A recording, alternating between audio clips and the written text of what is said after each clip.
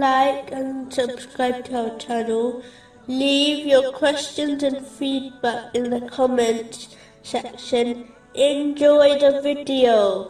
Continuing from the last podcast, which was discussing chapter 70, verses 36 and 37. So what is the matter with those who disbelieve, hastening from before you, O Muhammad, to sit on your right and your left in separate groups? Specifically, it was discussing a narration found in Sahih Muslim, number 6541, which promotes unity. Another thing mentioned in this narration is that Muslims are commanded to be as brothers with one another.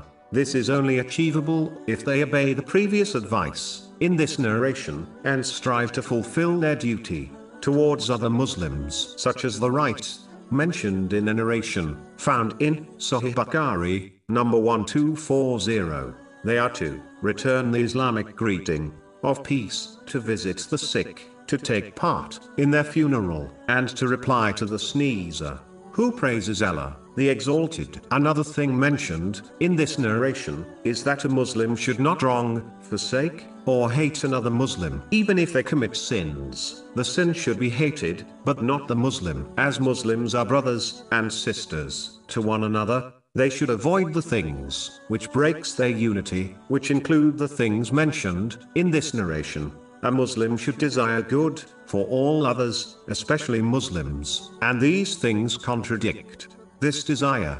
The Holy Prophet Muhammad, peace and blessings be upon him, has warned in a narration found in Sunan Abu Dawud, number 4884, that whoever humiliates another Muslim, Allah, the Exalted, will humiliate them, and whoever protects a Muslim from humiliation will be protected by Allah, the Exalted. These negative characteristics can occur when one adopts pride.